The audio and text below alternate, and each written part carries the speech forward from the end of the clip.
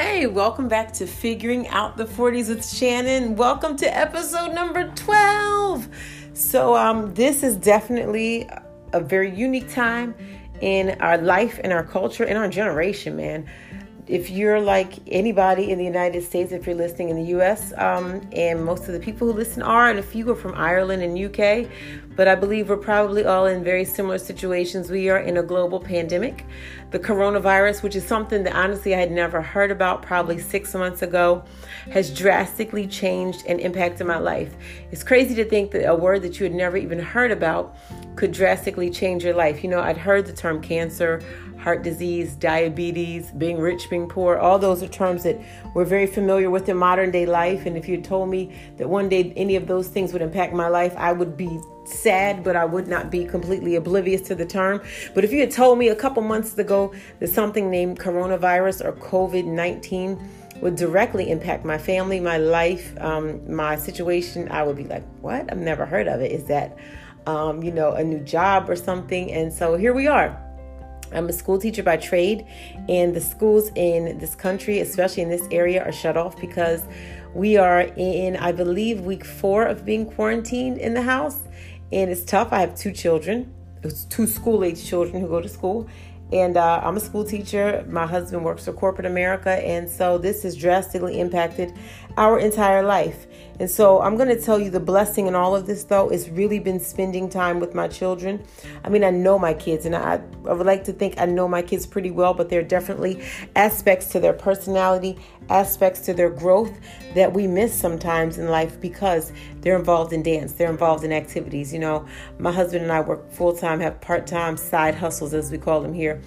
And so life can happen, and life can get a little quick and fast-paced, and sometimes we miss things. And so this has required us all to stop, to sit still, to stay home, to hang out, and honestly, to get to learn each other a little bit better. And so this podcast is solely dedicated to praying over your children.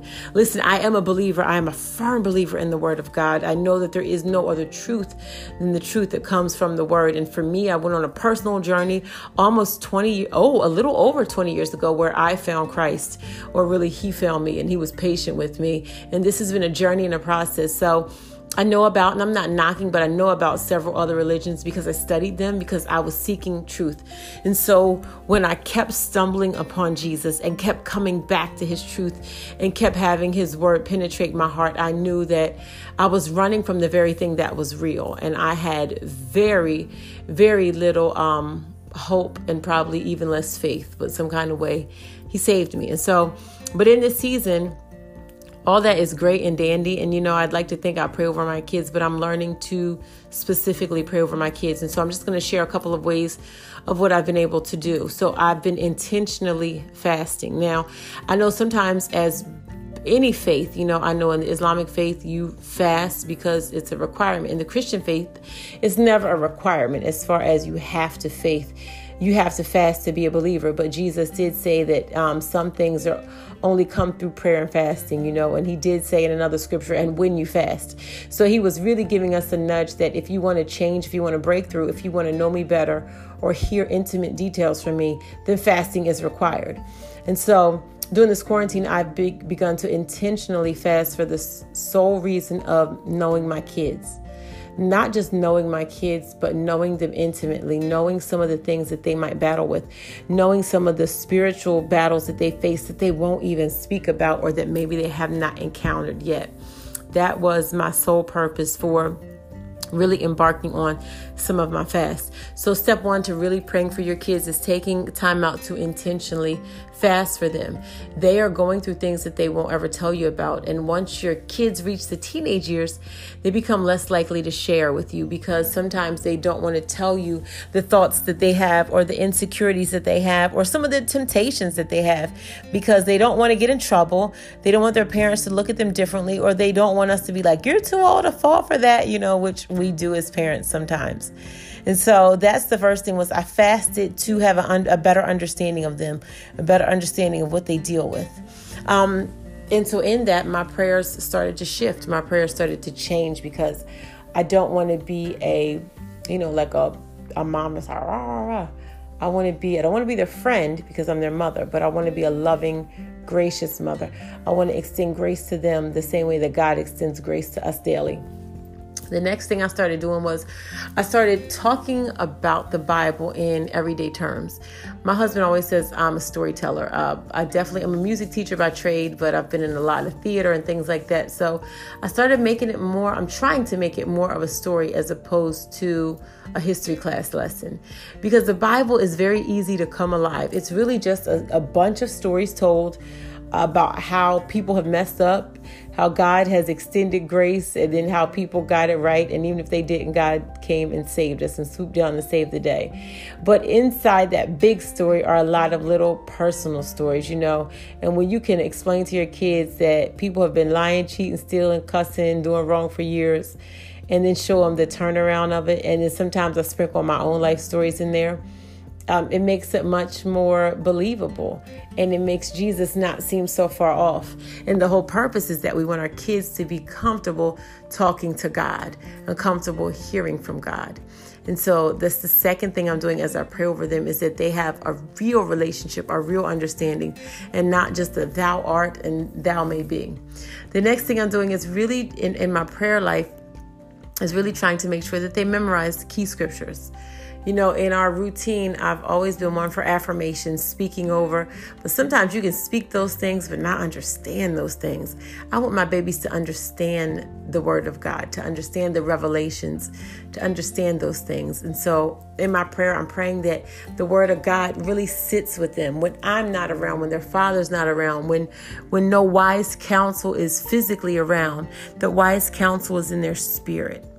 The next thing I'm praying for them, because we have girls, is that they have high self-esteem. Let me tell you, social media can destroy your kids because social media is fake. Everybody is living a perfect life. Everybody has the best outfit. Everybody has tons of money. Everybody has friends. And in real life, sometimes when our kids come back to their reality doesn't look like social media. When in fact, the people on social media don't really look like social media, but they're kids. They don't know it. So I'm praying that my kids can have self-esteem, can have high self-esteem. Also can have common sense. You might think that's funny, but I feel like social media takes away common sense. They got all these challenges that are dumb, okay? And they don't have anybody to tell them all the time they're dumb. And we didn't have that. We had to be around people to see them do dumb stuff. But now you can do something dumb, ultimately hurt yourself, die, have some catastrophic event. But if it's on social media, somebody's going to do it. I recently saw something where kids were, I think, was it like whipped cream in their mouth and then put a lighter, which is flammable, and their faces were on fire. And people were videotaping this and laughing because they did not have severe burns. Okay, dumb. So we need to pray for stuff like that. We need to pray for high self-esteem, that they won't do things like that to attract attention. And for girls, that they don't do things to attract boys to them just so they can get attention. And so I am intentionally praying over my kids. I encourage you to intentionally pray over your kids. Don't just say the same, God bless my babies to be safe today, keep them covered. Yeah, we get into that routine. But what is it specifically about your children that you need to lift up? God gave us some things, even for the future, for our kids to pray for, things to be mindful of. I was telling my daughter some things that God revealed to me that she should be aware of, that she should, just be able to see, because like I said, we won't always be with them, but we want them to know how to see things. We want our kids to understand the power of fasting. In this season, take time and really specifically pray over your kids. God blessed us all who are parents with the ability to be parents. And that is whether you birthed your children, whether you adopted your children, whether you're a foster parent, if you are an active godparent, you play that role. And God blessed you with that gift. There are so many people who would love to be in your situation, who would love to have children, grandchildren, godchildren, foster children that they care for. It's a tough assignment, okay?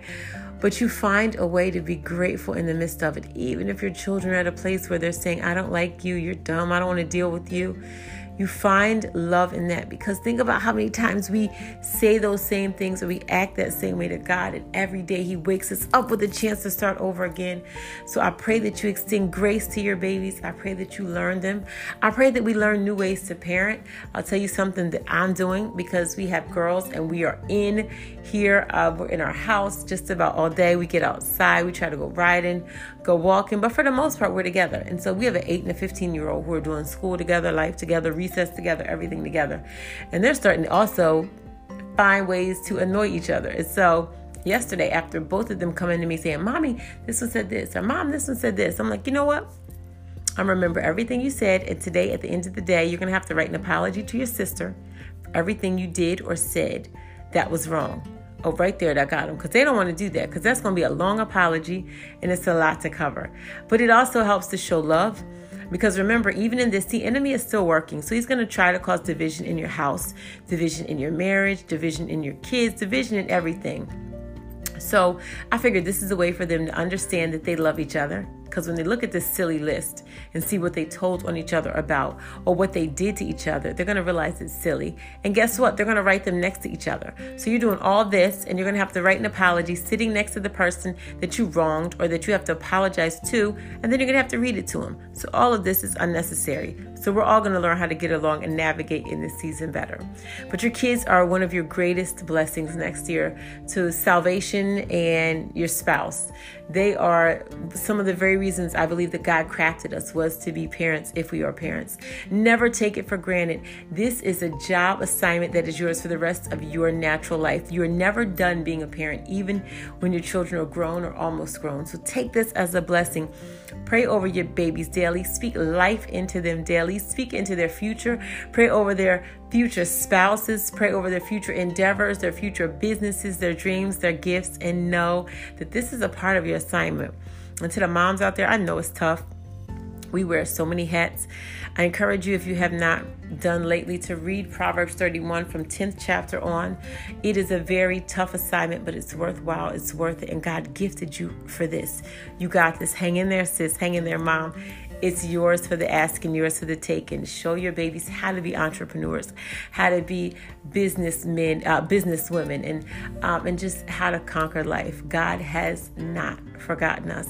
I pray that you are safe, that you are inside, that you're finding ways to be creative, that you're spending more time with Christ, and that you're grateful in all of this.